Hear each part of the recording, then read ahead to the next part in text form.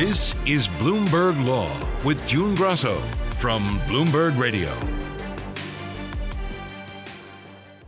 There have been an unending number of legal threats to the Dakota Access pipeline since 2016, and the pipeline faces continued threats to its existence even after surviving another shutdown battle in federal court. A federal district court refused to halt the oil pipeline last week, an important win for Dakota Access, but an appeal or agency action could change its fate. Joining me is Brandon Barnes, Bloomberg Intelligence Senior Analyst for Energy Litigation. Brandon, tell us why the judge decided not to shut down the pipeline. Well, there's a long underlying history here with the same court and the same judge dating well back into 2016, 2017. But this decision was predicated on the fact that the judge didn't believe he had the authority to go so far as to stop the pipeline based on the injuries that were being complained of by the challengers here, which were some of the tribes. Why didn't he think he had the authority? So a number of the issues that the tribes have brought up as it relates to the environmental review that had been done that triggered this review to go back to the U.S. Army Corps were possible injuries and wouldn't rise, according to the court, to this level requiring a shutdown. So you need an irreparable harm. You need, a likelihood that goes along with that in terms of the harm that's out there, and not just a possible harm. The injuries or the potential injuries that were being claimed by the tribes were related to what-if scenarios that are, have chances attached to them. They're 1 in 100,000, 1 in a million, based on industry statistics. So this was the likelihood of any of these issues being actually occurring and the harm accompanying it actually occurring was so low that the judge couldn't then attach that to the legal standard for putting an injunction in place. The Standing Rock Sioux tribe has been fighting this for years. Is it likely that they'll appeal this decision? I don't know that they've come out publicly as to that question. However, certainly would preserve their rights if they were going to appeal. They've essentially won everything they've tried except for shutting the project down. So they have in hand the idea that there is no federal easement here, and because the environmental review that underpinned the easement for this lake crossing was judged infirm, and they got that confirmed by the Court of Appeals in April. But the lower court was not willing to go further. To us at BI, it's unlikely that the Court of Appeals would overturn the lower court here because they've kind of gone with what the lower court said to date for the most part. But certainly, that may be part of the litigation strategy for the tribes, but in our view, it's unlikely that's going to be successful. Since 2017, federal judges have issued 3 different decisions concluding that the Dakota Access pipeline was permitted in violation of the National Environmental Policy Act. So to most people, the question would be, well, if it's in violation of NEPA, why is it still allowed to go on? That question has been sort of bandied about as a remedy issue back and forth between a couple courts. And it's an interesting question because it's not, you're right. Typically, NEPA violation is pretty easy to kind of address. And that's where the lower court had originally tripped up, because what we're talking about here isn't necessarily a permit, but it's actually it's a land right. It's a property right because it's an easement. The federal government owns Lake Oahe because they created it back in the 50s via, a dam. And so the permission to go underneath that lake and use that path via an easement or a land right grant goes through a different regulatory structure under Army Corps. And so what in fact has happened is, even though there's NEPA violations, there's a process that Army Corps has to decide what happens to an encroachment, which is, basically an illegal easement. You're on our land with some structure without permission. And so what Army Corps has decided to do is nothing. And what that does is, if they make no decision on what to do with an encroachment, then there can be no sort of legal ramifications after the fact. And that's something the judge lamented in his opinion most recently. How does the Army Corps just decide not to do anything? Don't they have a responsibility? Well, so they certainly do have a duty to do something, but their take on this is revolved around, look, you ordered us to go back and redo this environmental assessment and turn it into a much more robust environmental impact statement, and that's going to take time. In fact, it's going to take us until March of 2022 at this point. So why don't you let us do that and then decide what to do? And, that's sort of it's a good argument because it leaves the court and the challengers saying, well, we can't force you to make that decision on the current status of when we forced you to make another report, so and more robust. So the interesting thing here, I think, with all of this is that there has been no real change in heart with the change in administration in terms of how Army Corps has responded, saying that they will still continue to support their stance, which is sort of a status quo, do-nothing stance. But they have said that if something comes up in this more robust process, they're certainly willing to revisit. So the judge sort of scolded the Biden administration for refusing to take a clear stance on the pipeline. I had thought, maybe I have my pipelines confused, I had thought that in his first days in office, Biden had issued an executive order about the Dakota Access pipeline. He issued an executive order rescinding the Keystone XL permit. Which was well within his powers to do so because he's basically doing the mirror image of what President Trump had done for Keystone, which is exercising executive power to issue a permit to cross the border for an energy project.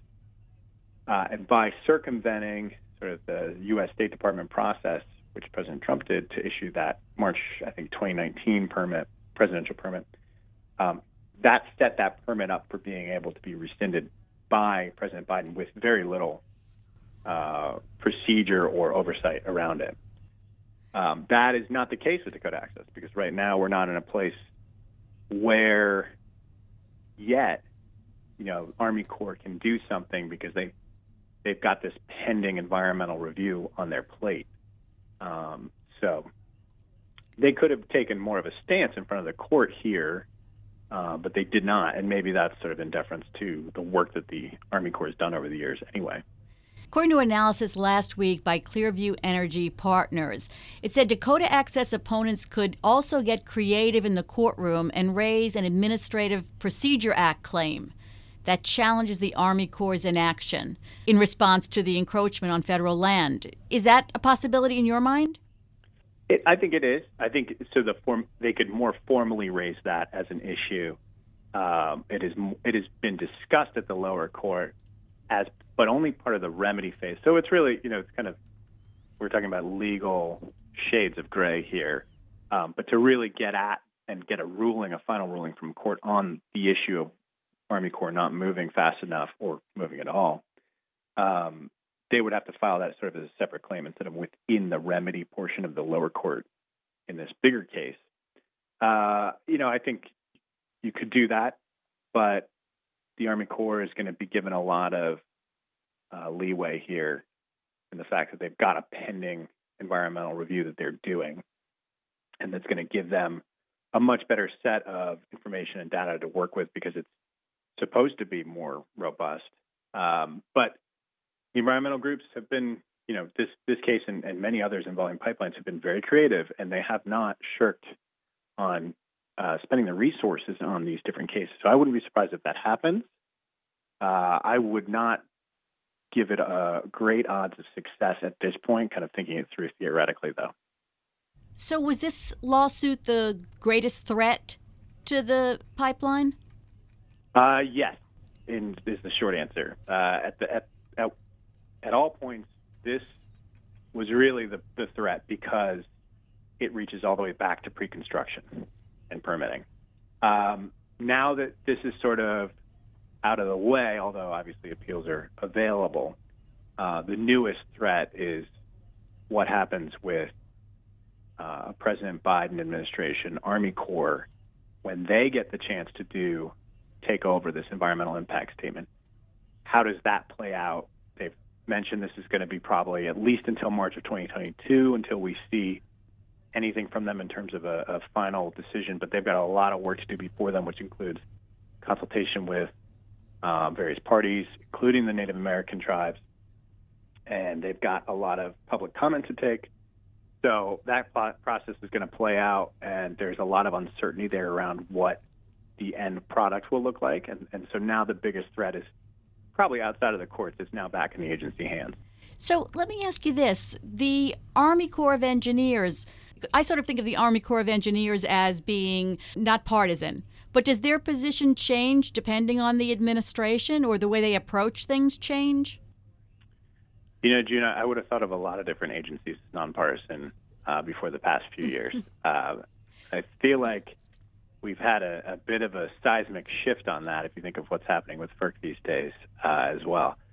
But, you know, Army Corps has been involved in this pipeline since before it was built, and just based on who was in office pushing the buttons for directing Army Corps policy, we had a change at the snap of a finger between the Obama administration and the Trump administration in terms of what was being ordered done on the ground for these environmental reviews.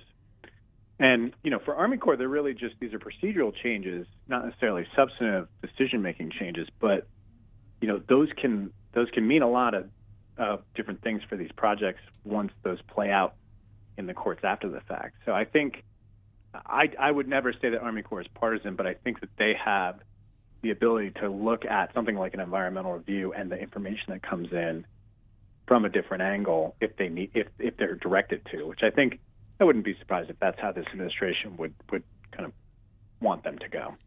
So, bottom line, we can say that the Dakota Access Pipeline is in the clear for now until the spring of 2022? I think that's right. I think bottom line, they're in the clear until at least then, and then and then it's back into the uncertainty around shipping anything via pipeline these days. Very difficult to be able to kind of get any certainty out of the midstream world. Thanks so much for being on the Bloomberg Law Show, Brandon. That's Brandon Barnes, Bloomberg Intelligence Senior Analyst for Energy Litigation. The Supreme Court sided with the government on Monday and found that an immigrant who was wrongfully deported in 1998 can be charged with reentering the country illegally. Joining me is Leon Fresco, a partner at Holland Knight. The facts here are a bit confusing. Tell us about the applicant here, the plaintiff. Sure. So the plaintiff was a man named Refugio Palomar Santiago, and he was a person who had a green card when he lived in the United States. But what happened was he was convicted of a felony driving under the influence charge, which back then was thought of as a crime of violence, so it was considered an aggravated felony. And because of that, he was deported to Mexico. And he was deported to Mexico in 1998. But then what happened was, in 2004, there was a U.S. Supreme Court case called Leocal versus Ashcroft, which said that a driving under the influence conviction isn't a crime of violence because you're not intending violence. Yes, violent acts may happen with your car while you're driving under the influence, but the person really only intends to drink and drive. They don't intend to actually hurt somebody. So you can't call that a aggravated felony crime of violence. And so what happened was this person's conviction, Mr. Palomar Santiago, was actually no longer the basis for a removal order, meaning had Mr. Palomar Santiago not been removed, they wouldn't have been able to remove Palomar Santiago because the conviction wasn't a proper basis for his removal. So we fast forward, and in 2017, Mr. Palomar Santiago actually crosses illegally into the United States, and he's prosecuted for this. And they say you can't cross the United States illegally if you've already been deported. That's a crime. And so what happened was he tried to make a very creative defense, which was, wait a second, I wasn't deported because the deportation order against me was invalid. If you had tried to enter this deportation order now, there's no way you could have entered it. And so because of that, there is no way I should be allowed to be prosecuted for entering illegally with a removal order because I don't have a removal order. So tell us what the Ninth Circuit ruled. So what happened was there's a split in the circuit, and every other circuit held that you can't challenge a prosecution on the basis of illegally reentering with a removal order if you are saying that it's because the removal order in the past was now subsequently invalidated by a Supreme Court decision. So that's what the other circuits held. But the Ninth Circuit held that, yes, you can. You can challenge that order because what had happened was the conviction being vacated makes it so that there actually is no removal order to challenge, meaning you're not actually challenging a removal order. There just is no removal order. It doesn't exist. Hence, what happens is you can't be prosecuted for entering with a removal order because the removal order has already been eliminated by operation of law. That was the theory that the Ninth Circuit had put into play. And so the Supreme Court needed to resolve the circuit split. I know there's a circuit split, but it seems like this scenario wouldn't apply in that many cases. It depends, because it currently doesn't apply in a lot of cases. And now, because of this Supreme Court holding, it won't apply in many cases. But interestingly, if the Supreme Court had held that you can reenter the United States illegally in order to sort of reclaim your green card status because your removal order goes away, you might have seen several thousand individuals try this, because there's a lot of people who have been deported who subsequently, because of this Leocal drinking and driving case, and then there's subsequent cases involving drugs and burglary and possession of tools and this kind of thing. There's a lot of people, I would say at least in the tens of thousands, who have been deported from the United States in the past with orders that are now no longer valid removal orders. And so if what they would have gotten was a message that would have said, just enter the United States, find some way to enter, then that's how they would have done it, to try to reclaim their green card status instead of trying to follow a more formal process, which is what's known as the motion to reopen process, which gives discretion to the Board of Immigration Appeals to either grant it or not grant it. And so that's the issue, is that is not a certain thing. It requires discretion.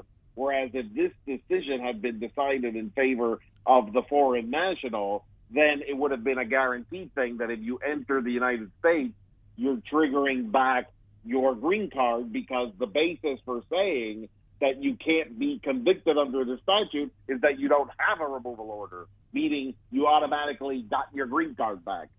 So tell us what the Supreme Court decided. So what the Supreme Court decided was that the statute, the way it's written, which requires 3 different elements in order for someone to challenge a removal order as part of one of these prosecutions, is a very clear statute. And that statute requires all 3 things to be done by the person who's challenging it. Number 1, that they had to exhaust any administrative remedies that they had before challenging it, meaning that when the removal order was first given, they had to appeal the removal order to the Board of Immigration Appeals. Second, that the removal proceedings improperly deprived them of the opportunity for judicial review, meaning not only did they have to appeal to the Board of Immigration Appeals, they actually had to take a petition for review in the Court of Appeals and lose that too. And then 3, that entry of the order was fundamentally unfair. And so they had already won under that third prong, that it was unfair because obviously the court decided that the basis for the removal order no longer existed.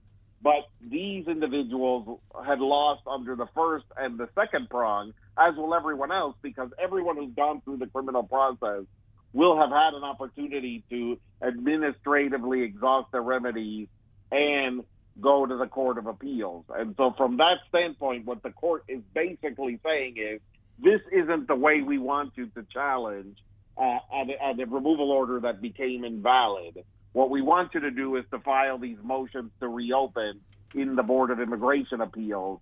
We don't want you just sneaking in the country and then saying your green card has been returned because you snuck into the country.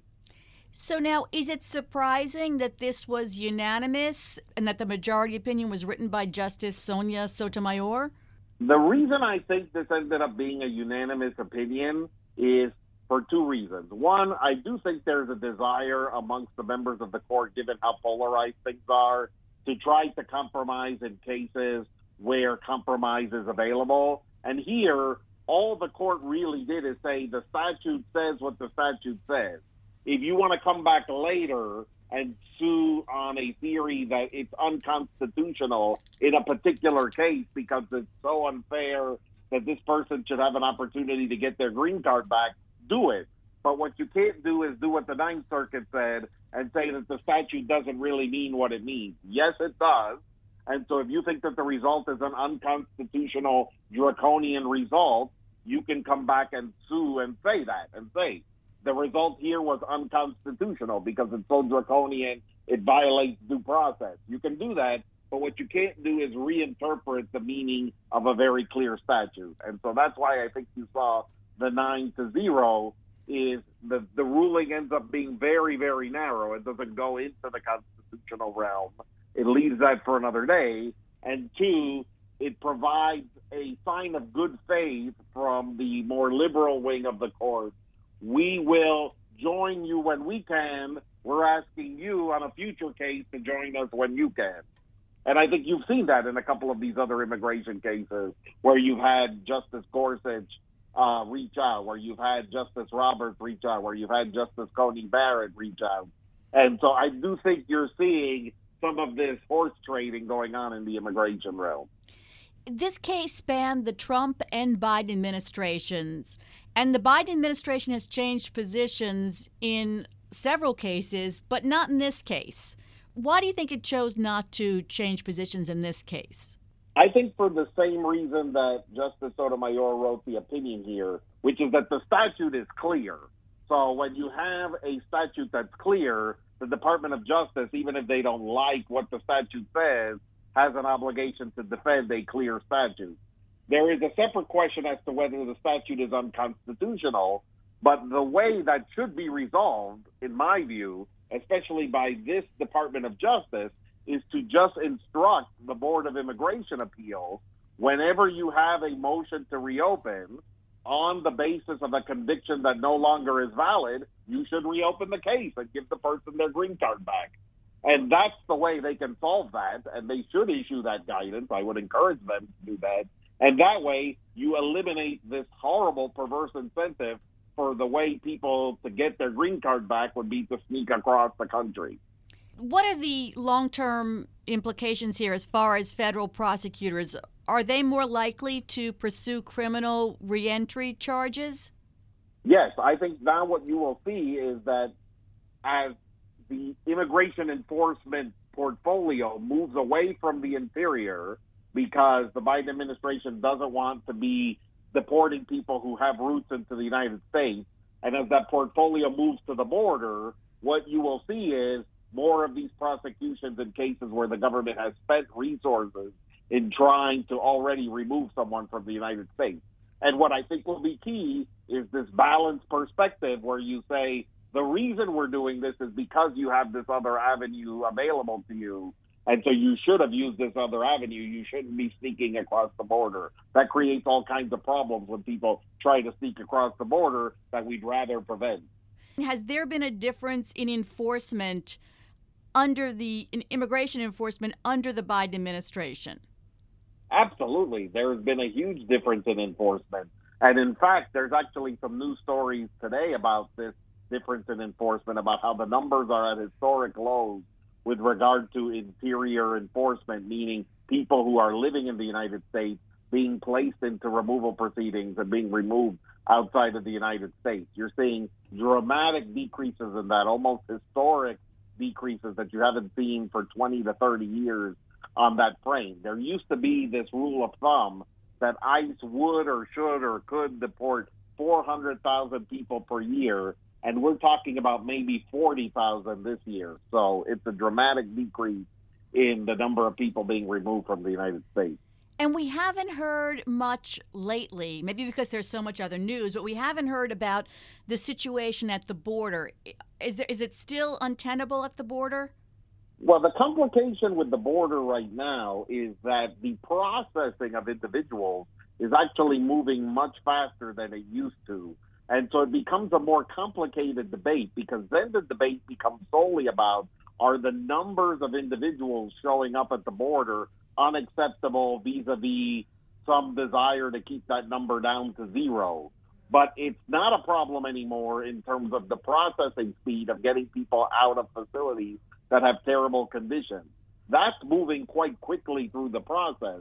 And so there's nowhere you can film as a video crew to show a border catastrophe right now.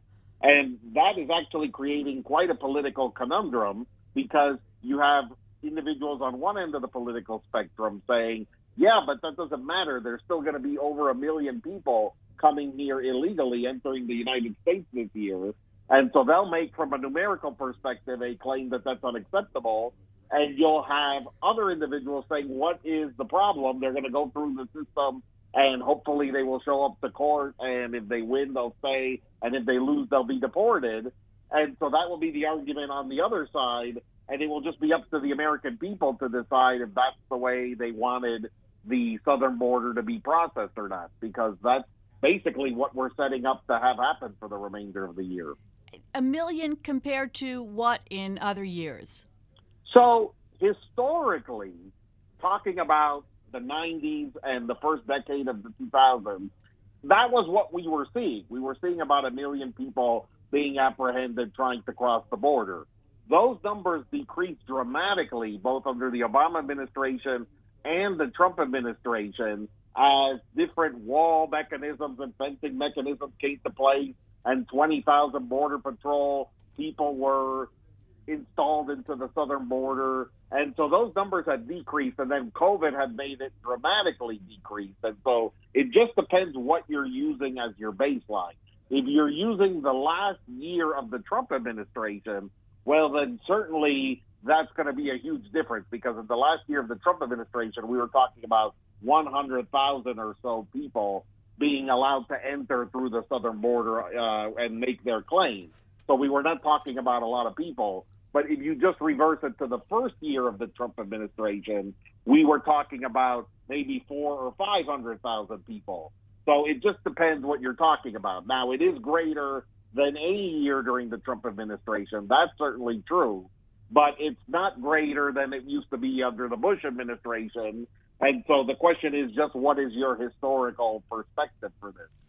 And finally, are there any other immigration decisions coming from the Supreme Court this term? Not this term, but I think in the future you're going to be looking out, I think, for the DACA litigation, which is going to be the big litigation that's coming, that's going to be coming. And then as some of these, which will come from Judge Hainan in the Southern District of Texas, and he invalidates DACA, and then that works its way up to the Court of Appeals of the Supreme Court. So you'll be seeing that litigation. And then you'll also be seeing some other litigation moving forward on these issues of states challenging what the Biden administration is doing in terms of its prosecutorial discretion on immigration enforcement. And so we'll be talking about those in the upcoming months. Thanks for being on the Bloomberg Law Show, Leon. That's Leon Fresco of Holland Knight. And that's it for this edition of the Bloomberg Law Show. Remember, you can always get the latest legal news on our Bloomberg Law podcast. You can find them on Apple Podcasts, Spotify, and at www.bloomberg.com/podcast/law. I'm June Grasso, and you're listening to Bloomberg.